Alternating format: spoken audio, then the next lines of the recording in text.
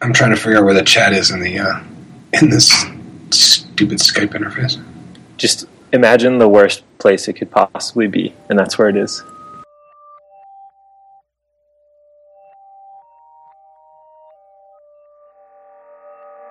This episode is sponsored by Component One, makers of Wijmo. If you need stunning UI elements or awesome graphs and charts, then go to wijmo.com and check them out. Hosting and bandwidth provided by the Blue Box Group. Check them out at bluebox.net. Hey everybody, and welcome to episode 30 of the JavaScript Jabber Show. This week on our panel we have Jameson Dance. Hey guys. I'm Charles Max Wood from devchat.tv, and this week we have a special guest, and that's Noel Rappin. Hi everybody. For the people who don't know who you are, you want to introduce yourself, Noel? Sure. I'm currently work in training and talent development for Groupon, and I am the author of previously Rails Test Prescriptions and currently a self-published book called Master Time and Space in JavaScript, Master Time and Space with JavaScript, which you can get at noelrappin.com. I can spell that out right. NOELRAPPIN.com. Mm-hmm. So I'm a little curious before we get into the topic, which is learning and teaching JavaScript. How did you get into writing a book about JavaScript? Like, what's your background there? It actually relates to teaching and learning JavaScript. I think I was like a lot of long-time web devs. I spent my first round as a web consultant in around turn of the century 2000s. I spent like trying to talk clients out of JavaScript stuff because it was such a pain in the neck. And I kind of got away from it for a while and came back a couple years ago to realize that basically everything had changed and there were actually usable tools now. And last summer, I was working with at that time, Optiva apprentice, and he wanted to learn JavaScript. He was already an okay programmer, just didn't have much of a JavaScript background. He was a good programmer, he just didn't have much of a JavaScript background.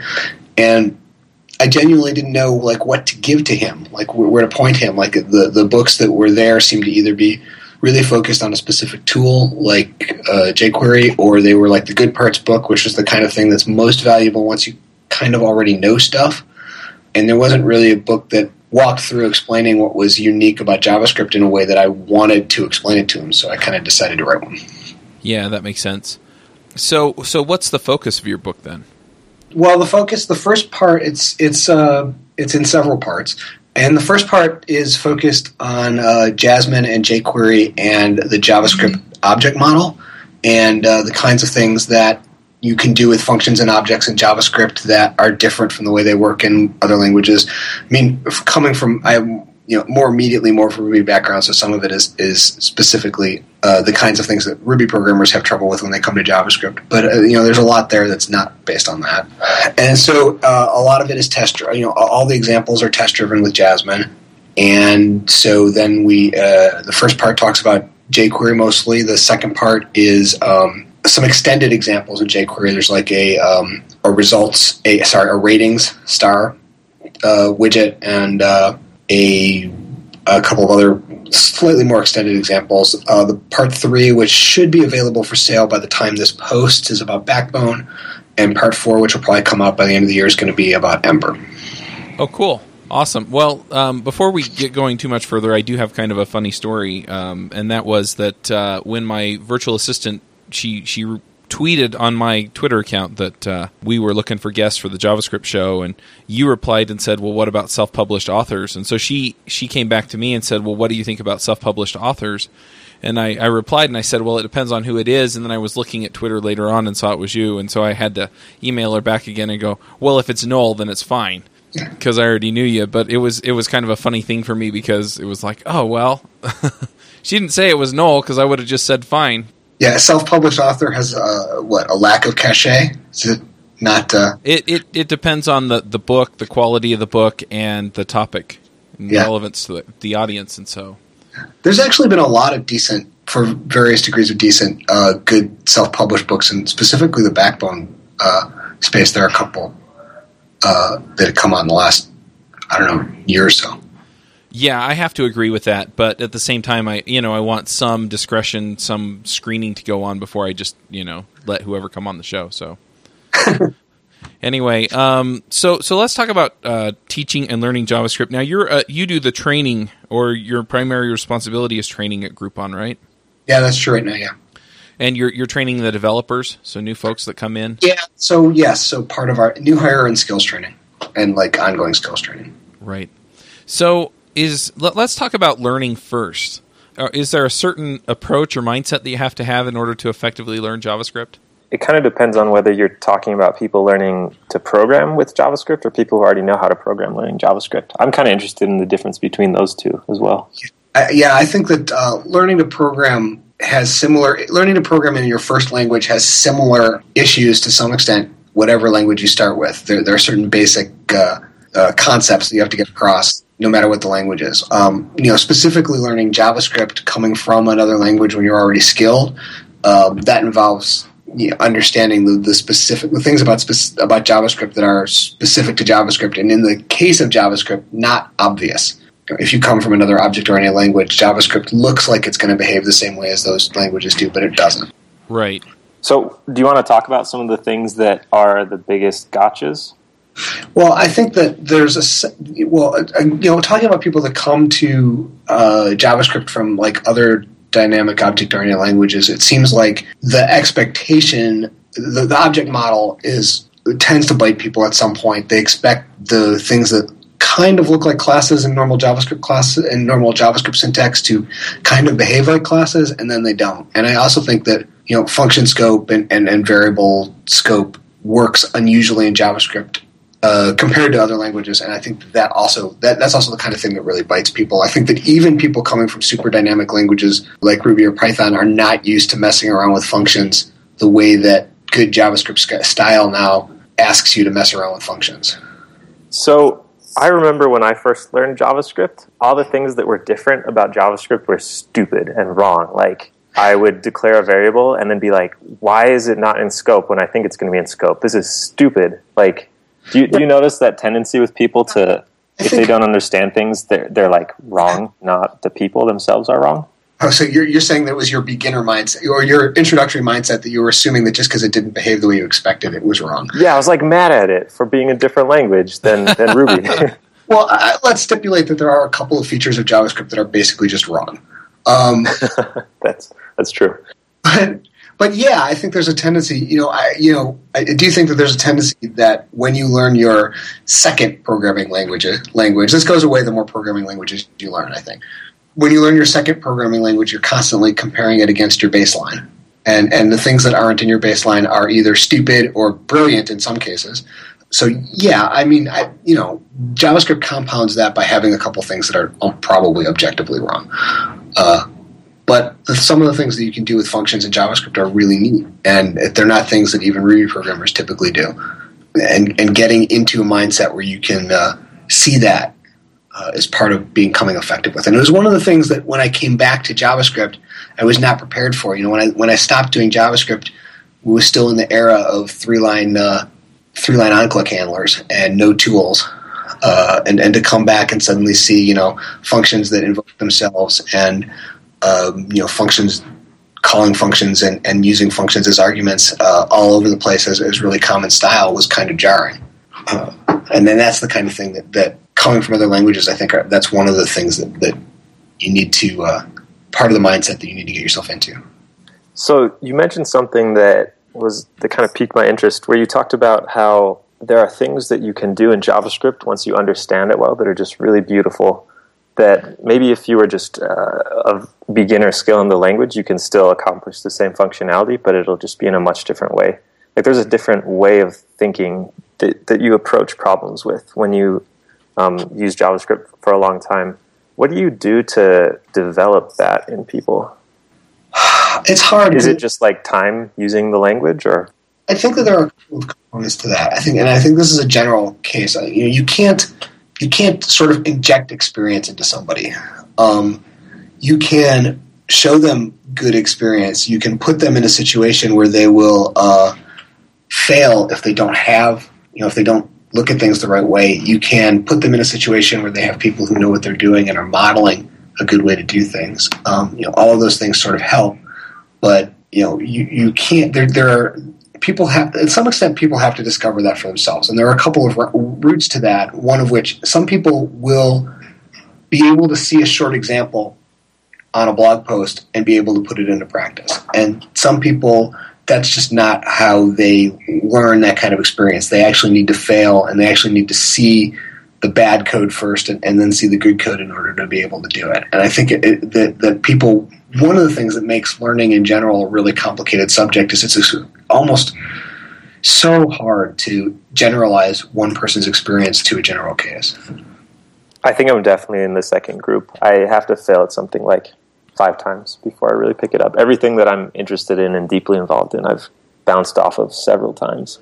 Well, I think that's natural in the sense that you start out with assumptions that are along the same lines of what you're familiar with, and then you wind up finding all the edges. And that's where your failures come in, is you're like, okay, this assumption was wrong. And so you run up against that, and you realize, okay, this works in a different way. And then you move along and you find the edges of where JavaScript is really powerful or something that it doesn't do well or doesn't do the way that you thought it would. And so you hit that edge and you fail again. But at the same time, you're moving closer because you're hitting the walls and figuring out where the, whatever it is that you're trying to find is in this dark room. Yes. That was a beautiful picture. Yeah. Did we just have AJ join us? Yeah, I'm here. Okay. Hi. Hey, AJ. Coming at you live from the desktoposphere of Orem, Utah, once again. All right. Hi, I'm Noel. So are there any terrific resources or classes or anything like that you would recommend? Other than your book, obviously, that people can go to learn about this? I was just going to say, Chuck totally teed you up right there. Yeah, but I already did Time that. to sell. There's a little bit. Yes, I would recommend my own book. I think it, to some extent, depends on what specifically you are looking for. There's actually just a Reddit. Somebody just asked this on Reddit and on Reddit JavaScript.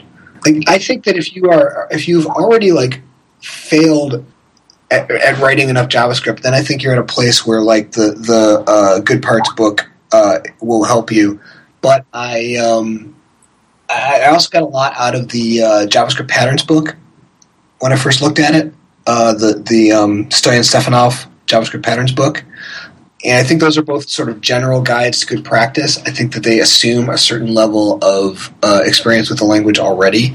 Like I said at the beginning, I've kind of struggled with what a good advanced beginner introduction is to JavaScript. Right. One that I have seen recommended to people is Eloquent JavaScript. It's a free one. You can also buy a hard copy if you want. That one's all right. Yeah, I don't think I've looked at it. There's actually there's a book in beta that I've read part of. It might actually be fully released now. It's called Maintainable JavaScript. It's an O'Reilly book, and it seems like, and I'm probably going to get this wrong, which is because I haven't read the whole thing, but it seems like an attempt to sort of synthesize a lot of the various JavaScript coding guidelines. Because I think another thing that makes JavaScript kind of tricky is that it is such a disparate community that is trying to do so many different things, and so many different people, therefore have so many different kind of valid styles that it can be hard to sort of figure out where to start. And this seems to be an attempt to try and synthesize that, which I thought was interesting. Awesome. So I'm a little curious. So at Groupon, are you folks typically hiring people with JavaScript expertise, or are you finding people who have expertise in other things like Ruby or Rails and then training them in how to use JavaScript? We do both. JavaScript is not the main focus of our training, although we do offer a JavaScript workshop. I do run a JavaScript workshop that we run, every couple months. So we have people who come in with JavaScript experience. We also have people who just are moving to more of a front end development, and we also have people who want to start working on some of the frameworks that we work. We have both Ember and Backbone in production or internal code, so that's a lot of different things to learn if you're coming at it for the first time. Right. And so most people have expertise in some other language and then pick up the JavaScript stuff. Yeah, like I said, we have both. We definitely have people who come in as from more of a front end side that have JavaScript already, and then sometimes they move and want more of the back end stuff. And we do a little bit of we do a little bit of Node stuff too. So as a trainer, how do you approach that? Well, I think a challenge when you're running like a one-day kind of workshop and you have people that are at various degrees of incoming ability, it's a little bit like juggling a tennis ball and a bowling ball at the same time. Like, it just increases the degree of difficulty. We have I don't know that I would say that I'm never completely satisfied with the things we put out. We're always trying to do them a little bit better. We have a very, very intense one-day Jasmine jQuery backbone, mostly Jasmine backbone course that assumes a certain level. It assumes that you kind of already know or can figure out like the basic syntax. We don't get into syntax fiddling, but we do talk a little bit about how to test stuff with Jasmine, and we talk a little bit about the quirks of the object model, the prototype model, using functions as objects, that kind of thing, using functions to simulate module scope. So the stuff that's sort of specific to JavaScript that you wouldn't necessarily assume coming from other languages. Right. And that's the thing that happens once every few months. That's not what every new hire goes through. No, every new hire no, because a lot of our new hires don't need JavaScript, so we don't do anything for every new hire. I shouldn't say that, but we don't do a specific skill training for every new hire. Right. So I'm going to see if I can pick your brain about this a little bit. I mean, Groupon is a gigantic company with a huge engineering department. Let's say, hypothetically, you worked at a small company that was still hiring new people. Let's hypothetical. Very hypothetical, but not at all hypothetical. Don't know anything about that. At what point, because we don't have the resources to devote to a full-time training person, right? So how do you find that balance between getting people up to speed quickly, but if you take away an engineer, that's like an eighth of your engineering team taken away to train this person? I'm all in favor of moving this conversation out of ways where I could conceivably get myself in trouble. So hypotheticals are fantastic. Okay. So what would I do there? So I was at a smaller. Optiva was certainly a smaller consulting company before Groupon, and typically the mechanism there was a lot of mentoring and pairing. As sort of a point of pride, Optiva liked to have people at all kinds of various skill and experience levels working together, whenever possible. And one of the reasons for that was so that relative experts and relative novices would pair, and that knowledge would get transferred that way in as part of practice. And I think that's really effective if your senior people buy into it. So hypothetically, new hires would pair around with other people in different areas that they're not as experienced in. I think that's a good idea in general. Like, I think if you're bringing in new hires and you've got a small team and you want the new hire to learn as quickly as possible, I think that having them sort of pair around is a really good way to do that. And I think that also tends to sort of get them attuned to the tools that people are using and the style that people are using, and allows them to contribute without having the pressure of having to learn everything by themselves immediately. So I like that. It can be hard to put into practice, I think, because not places aren't necessarily set up for pairing like that. But to me, that would be what I would do with a new hire in a small shop. Yeah, I'm actually working on a remote team, and we are pairing on pretty much everything. And it's actually worked out pretty well. So I have more expertise in both JavaScript and Ruby than several of the other guys on the team. And so when I'm pairing with somebody, a lot of times, I can kind of guide things while they code. And the guy that I've been pairing with for the last few days, he's excited both because he gets to write the code and because he gets to learn more about the JavaScript that we've been writing, because we've been working primarily in JavaScript, and at the same time that he can learn some of the tricks and tools that I use to get the job done. And so it pays off in a lot of ways to do that. And you can kind of get focused on the skill sets that people need to solve the problems that you're after. And by doing that, then people not only gain experience and gain knowledge, but they're gaining specific experience and knowledge that relates to what you're after. Right. It's a way to focus it. It's a very agile kind of approach. I mean, it is agile, but it's also agile because it tends to be just in time and focused on what you're trying to do. Yep. So then what's the advantage of doing like a day or two's worth of training over doing a day or two's worth of pair programming? You can cover a lot. If you feel like lecture and workshop, well, lecture and workshop are a little bit different here, but lecture is notoriously good at covering a lot of ground very, very quickly. It's notoriously bad at in-depth learning. I think that the advantage of a short training class is that it gives you a chance to explicitly cover a lot of foundation stuff that might only intermittently come up if you're on task. Like on task is really good for this is the framework we use, this is the style we use, this is the problems we're trying to solve now. But a workshop is really good at, hey, this is how JavaScript objects work, and we're just going to cover that for a couple hours. So basically what I was saying is that, if you sit down and do a training, then you're giving them a baseline that they can work from as far as just knowledge. And then as opposed to in practice, you're only going to be confronted by certain things at certain points, and understanding some of the underlying concepts is going to enable you to do that much more once you connect the dots through experience. Yeah, and it also allows you to kind of assume a certain level of knowledge on the part of your team. Right. Yeah, and that makes a lot of sense. What about book learning? I mean, you wrote a book. Book learning. Isn't that how it's pronounced? Book learning, yeah. Got me an education. But so I'm wondering, I mean, you wrote this book specifically to address some of the things that people have a hard time with in JavaScript. Is there more or less value in learning from a book as opposed to sitting through training or pair programming, or does it just depend on the person that's trying to learn? I think to some extent it depends on the person. Books have a couple of effects relative to like learning. Like a book, you can handle it, you can take it at your own pace, and if the book has examples and they're good, which is hard to do, then you can take them at your own pace, and you're not tied to keeping up with the guy who's talking at the front of the room.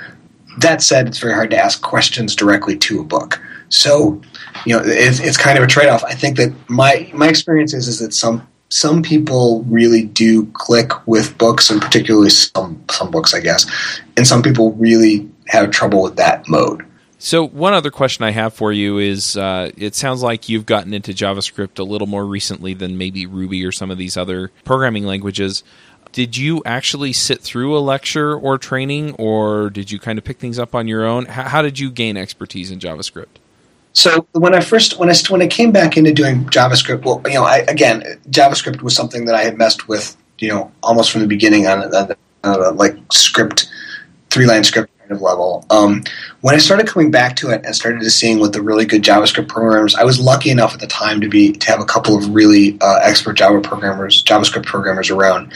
And when I saw seeing the code that they produced, and first of all trying to puzzle it out, and second of all available to ask, was really invaluable. And at that point, I had enough information to kind of bootstrap my way through the Crockford book and the JavaScript patterns book, and really, and even the definitive guide, which is overwhelming for anything other than reference, has really good descriptions in some places of exactly what's going on in the language. It's not something I would necessarily throw at a novice, but it's because it's very heavy, and but it is a really the explanation of exactly what the language is doing in certain spots is pretty detailed if you're ready for that kind of thing. So that was mostly what I did is and trying to replicate the code that I was seeing in the projects that I was doing. So I was actually to some extent putting this stuff into practice at the same time. I was also working with experts, and I was augmenting that with trying to learn it on my own. So especially so that I could explain it to the people who were even more junior than I was at the time. Right. I kind of like that approach too, where you basically said that you were reading code, talking to the people who wrote the code, and then also writing code. Does code reading really play a huge role in learning to program a language? Well, if you have I think that one of the things that's tricky about that is finding an example of the code level that's like really good to read into. It's hard to jump into looking at the framework code or a lot of the open source code that's available. I should say the open source code that's available tends to be really heavy on frameworks and libraries and not quite as heavy on the kinds of tasks that most developers are using the frameworks and libraries for. And then you get into you look at even blog posts and examples and things like that, and they tend to be a little bit simplistic just for logistical reasons. It's hard to write an example that's not a little bit oversimplified from the real world. But if you can find a code base, if you have a code base that has a really good piece of JavaScript attached to it, that's a really helpful way to learn to learn stuff. Especially, one of the great advantages that JavaScript has now, which I would not have said several years ago, is the developer toolkits in the browser. If you're doing browser stuff, really make it possible to play with this stuff in a way that X number of years ago was just really a real challenge, and that. One of the advantages that JavaScript has, I think, as a first language is that if you're doing browser stuff, the ability to play with stuff and see what you're doing immediately is really powerful. Yeah, that makes sense. Do you guys have any other questions for Noel before I keep steaming on ahead? I kind of asked about it earlier, but what do you think about teaching people JavaScript as their very first language? I've thought about this a lot because it's the most widely installed programming environment, right? Just in a web browser. But it also seems like some of the quirks might be a little bit tough for people to wrap their heads around if they're first learning. So I don't know. How do you think that trade-off works? Is it better just to use a different language that maybe is a little more straightforward, or how do you think that works together? So I think it has a strong case for it now, and that's not something I think I would have said a few years ago. I think the fact that it is really easy, it's in the browser, so you don't really need to go through complicated install features, and as a novice, you wouldn't really care too much about browser quirks. I think that's really powerful. Like I said, the ability to teach it to a novice in such a way that they can actually see what they're doing, see the changes that they're making, even if you just start in the console and start, put something on the page and start moving it around, that's very, very powerful. I think the quirks, I don't know, that argument would bother me more if I could think of a language that would be a first-time programmer language that didn't have crazy quirks, Yeah, I guess if it's your first language, then you don't know that they're quirks, they're just how things work. Well, I don't know. I still think I'd recommend Ruby to somebody.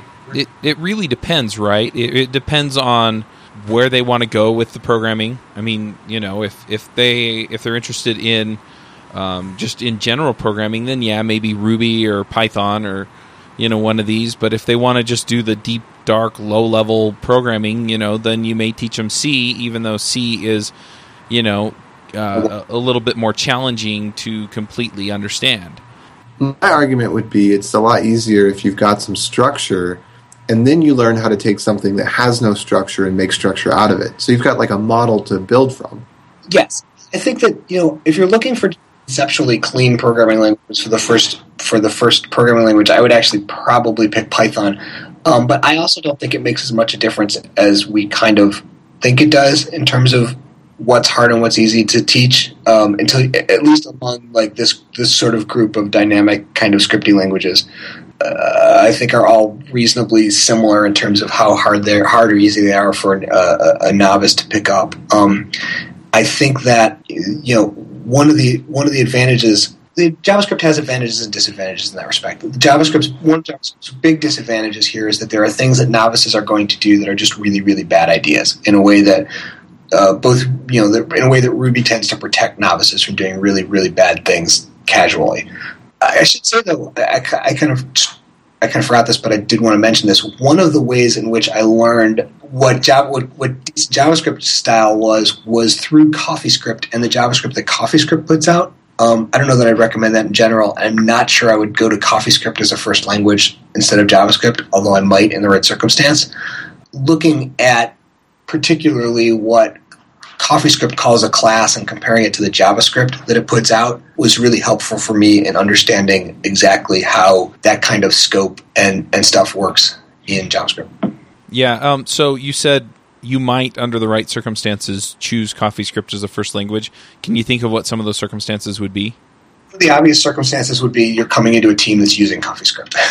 There's an immediate upside in that it protects you from some of those things that JavaScript, it's really the case for and against CoffeeScript in general applies even more forcefully to the case for and against it as a language you would learn before you would learn JavaScript. On the plus side, it prevents you from doing some really, really not helpful things.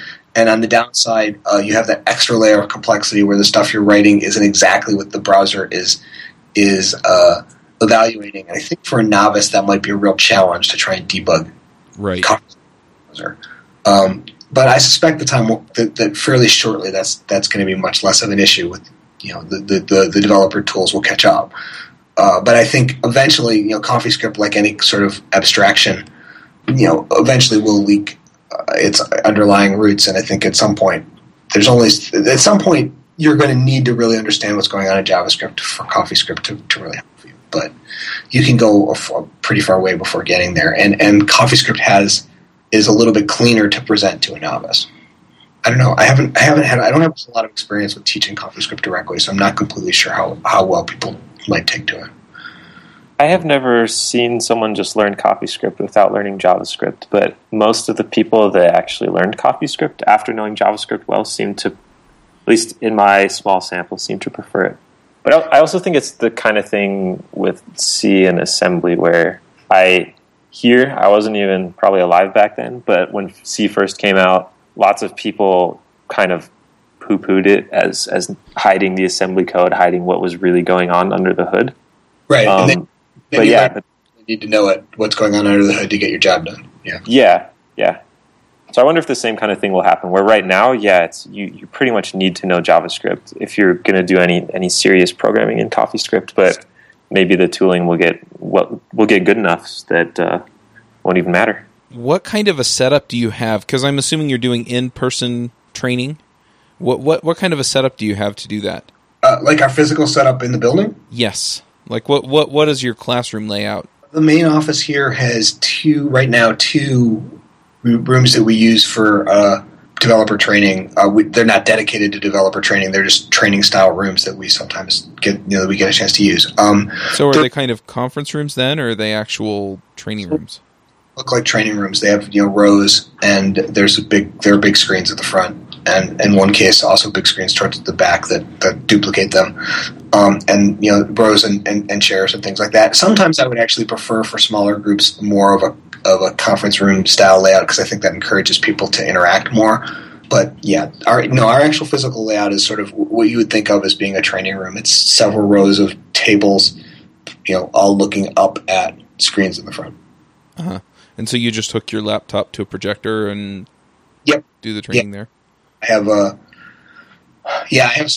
have some courseware that some basically slide deck with some examples that I've developed. And it's a presentation punctuated by hands-on exercises. That's how we do it right now. I'm not going to defend that as being the best of all possible world. If you could change any part of that, what would you change then? Water slides. Water slides would be awesome. I always wind up wishing that I was more adept at balancing the lecture with the hands-on stuff. I almost always walk out feeling like I've done one or the other too much. Right. I think that's one of those things that probably takes practice, though. Have you done any online training? Like me leading online training? Or leading online training. I have not, although I suspect it's in my future. Do you have any guesses as to how you would approach that, assuming you have a tool like GoToMeeting or something that will allow you to share a screen and you can talk into a microphone and then it'll get transmitted to the... Yeah, I'm actually starting to think about that to start to hit some of our to be able to better hit distributed sites. I don't know.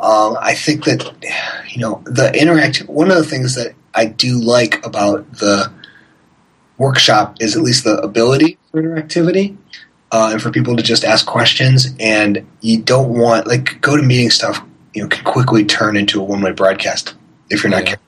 And one of the things that I think what I would probably do is not try to do everything in one shot and to break it up into smaller pieces. and have people do exercises on their own in between them, rather than try to do a 6 hour single shot. I think that's I think that you're testing human endurance for like a 6 hour web meeting, and so that's one way that I would change the structure a little bit. Yeah, I guess I can see that it'd be kind of hard to be strapped to your chair for 6 hours.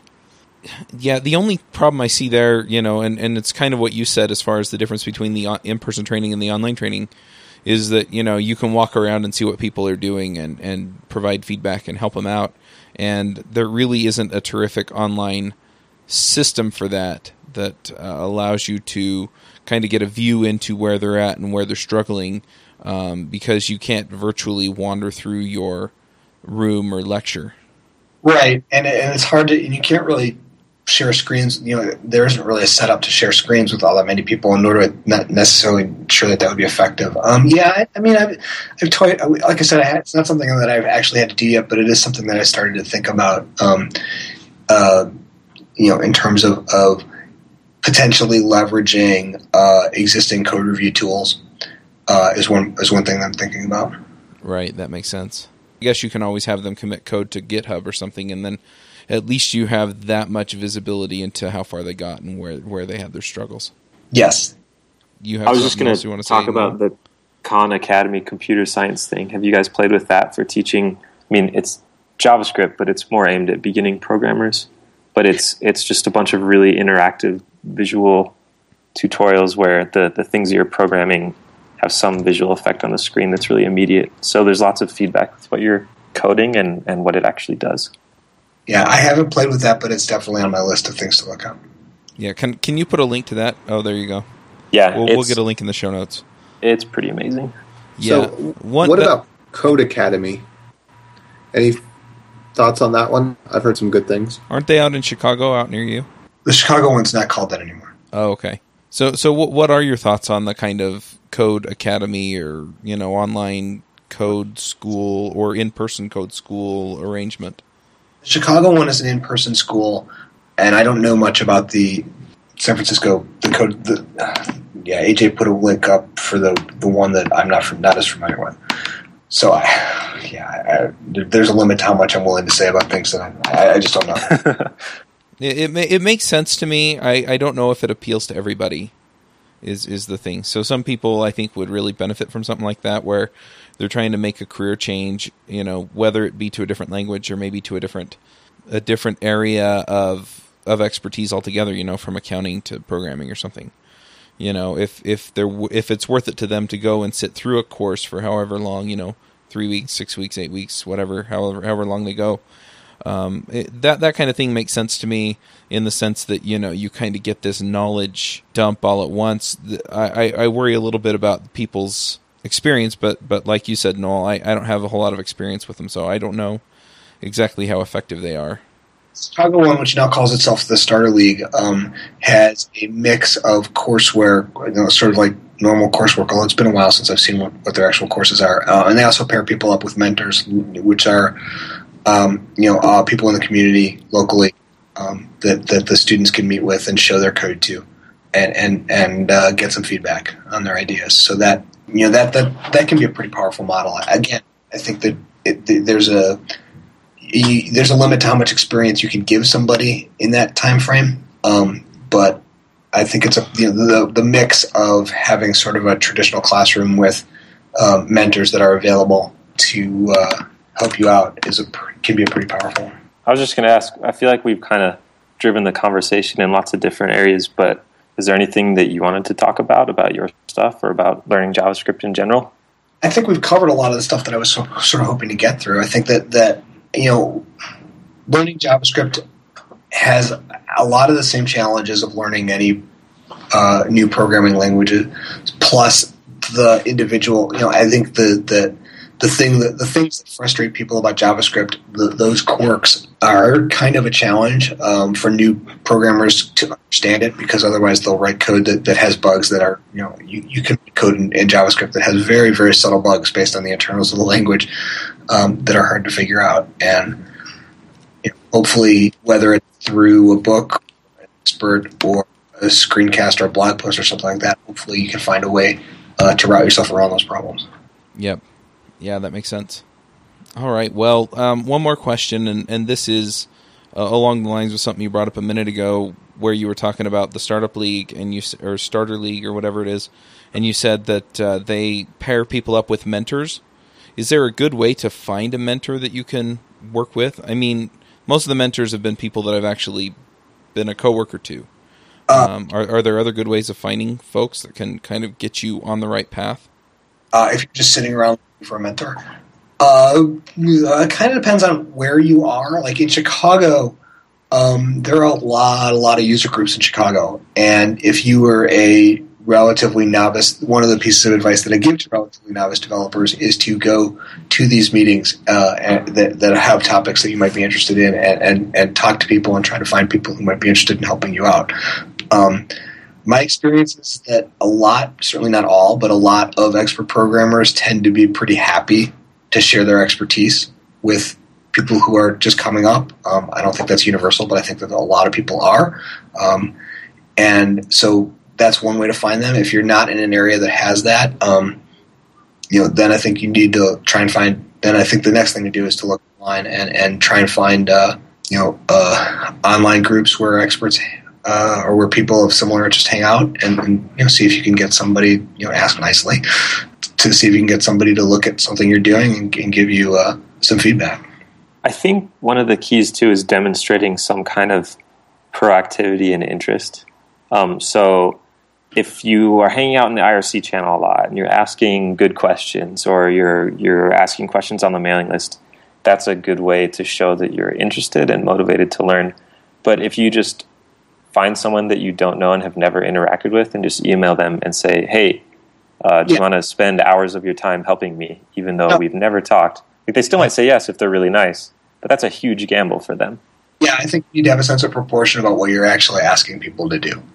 Randomly emailing people you don't know is not liable to be the most effective way. But if you find an online community that shares your interest and you can start contributing to that community, then I think then the other members of that community are going to be presumably interested in helping you out. But again, it starts from finding the community and being a part of that, whether it's online or off.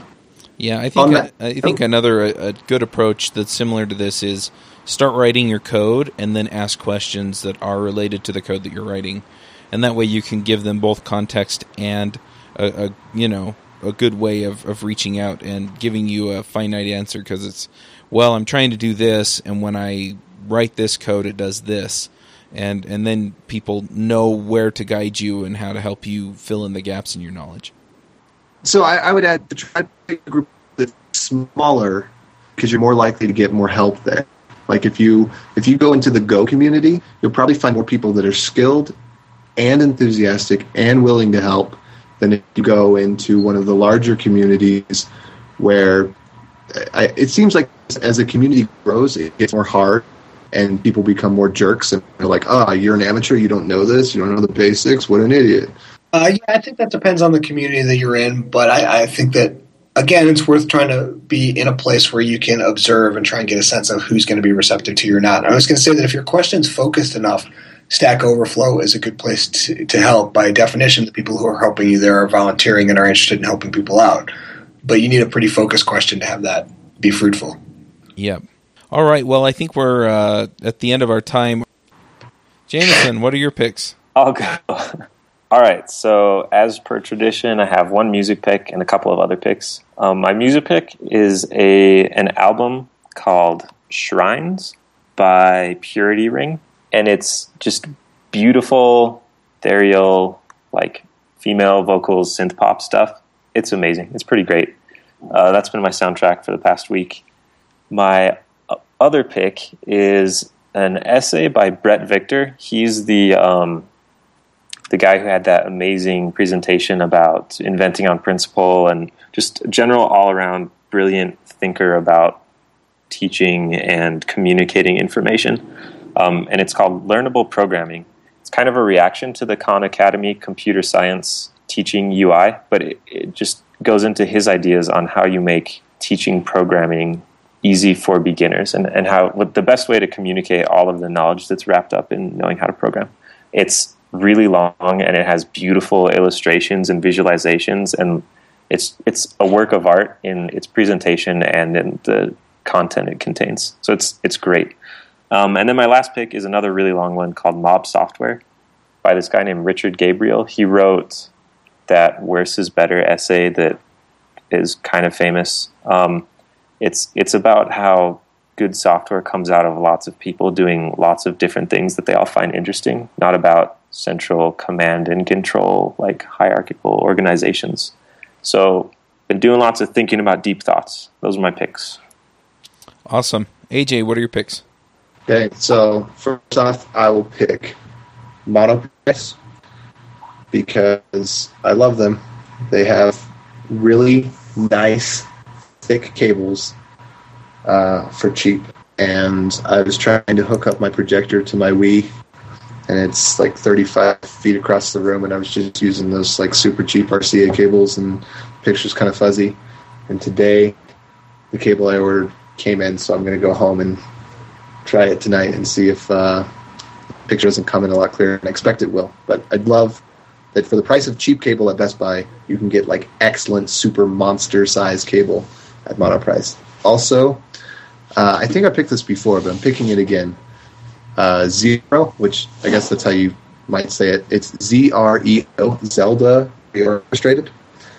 I just love listening to their music, particularly the Wind Waker soundtrack they've put together. Awesome. All right. So I'm going to put in a few picks here. The first pick I have, I was using the Tweetbot beta for Mac OS, and my Mac OS was acting up on me. It turns out it was actually a power saving setting, and the fact that the solid state drive that I have Mac OS installed on, if you put it to sleep, it will not wake up again unless you reboot the computer. And it took me a while to figure that out, and in the meantime I reinstalled the OS, and I lost Tweetbot. But I've been using the official Twitter app, and I really like it. It's a lot like Tweetbot. There are a few things that I like about Tweetbot better, but for the most part, I'm pretty happy with the way that this works. So the official Twitter app for Mac OS is a pick. And another pick that I'm not sure if we picked it on the show or not. I'm pretty sure not, but I'm just going to pick it anyway. There's an application out there for Mac. It's called Fluid. And what Fluid does is it basically encapsulates a web page into into an application. And so you get an application.app file in your applications folder, and then you can run whatever you want. So I have like Google Calendar running in one. I've had a few other things running in it. The only downside is like one of the things that I do with my email actually uses a Chrome plugin, and so for my email I actually have to use Chrome, so I can't use Fluid or Mailplane or anything like that. But other than that, it's been really, really nice. So if you have a website that you visit a lot that you can just pull up and you want it in your own app so that you can launch it from Launchbar or whatever, then that's a great way to go. Noel, do you have some picks for us? A couple. I have a technical pick and a couple of not. On the topic here, I wanted to mention Justin Searle's TryJasmine.com. I don't know if you guys have talked about it here. TryJasmine is just an in-browser editor that lets you try Jasmine off, CoffeeScript or JavaScript, and it's got some nice features to just let you try out some Jasmine specs and some source against it and run the specs in your browser. That's from Justin Searles at Test Double. And Justin also has a GitHub page, SEARLS, with a lot of really good Jasmine tools. He maintains a Jasmine Given tool, which is similar to Jim Weirich's RSpec Given. And he also has a couple of other Jasmine Fixture and a couple of other really nice Jasmine test tools. So all worth checking out. What else was I going to talk about? A book pick. I was trying to think of a good book pick for this, but I want to mention Charles Stross' Laundry Series as being a series of books that tends to appeal to programmers. The main character is kind of an IT computer hacker desk jockey, and the book is a fantasy series about sort of Lovecraftian horrors mixed with computational, mixed with computer science. Oh my gosh! I think this book was written for me. Many people have that reaction. So they start talking about in this universe, various kinds of computations are actually how you summon demons. The first book, I think, has a reference to the suppressed fourth Knuth book with all of the demon summoning. That's awesome. Yeah, it's pretty awesome. And let's see, one other thing I wanted to bring up. A musical pick, a sort of little offbeat musical pick. It's a band called The Lisps and an album called Futurity, which is actually a soundtrack to a musical that is sort of a steampunk. I guess I would have to describe it as a steampunk computery musical. The main character is a Civil War veteran who meets up with Ada Lovelace to build a steam powered mechanical brain, and the music has a certain, I don't know, I like their music. It's kind of indie, a little roots ish, and it's songs about artificial intelligence. So how can you go wrong with that? And I'll stop there. Awesome. I have some family members whose intelligence must be artificial. But anyway. Hope they're not listening. They never do. You're too kind, Chuck. Yeah. Anyway, awesome. Sounds good. Well, let's wrap this show up. Thanks for coming, Noel.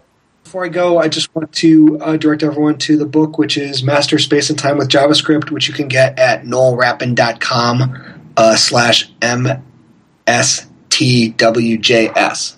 And books 1 and 2 are available now. Book 3, hopefully by the time this posts. Otherwise, very shortly thereafter. Awesome.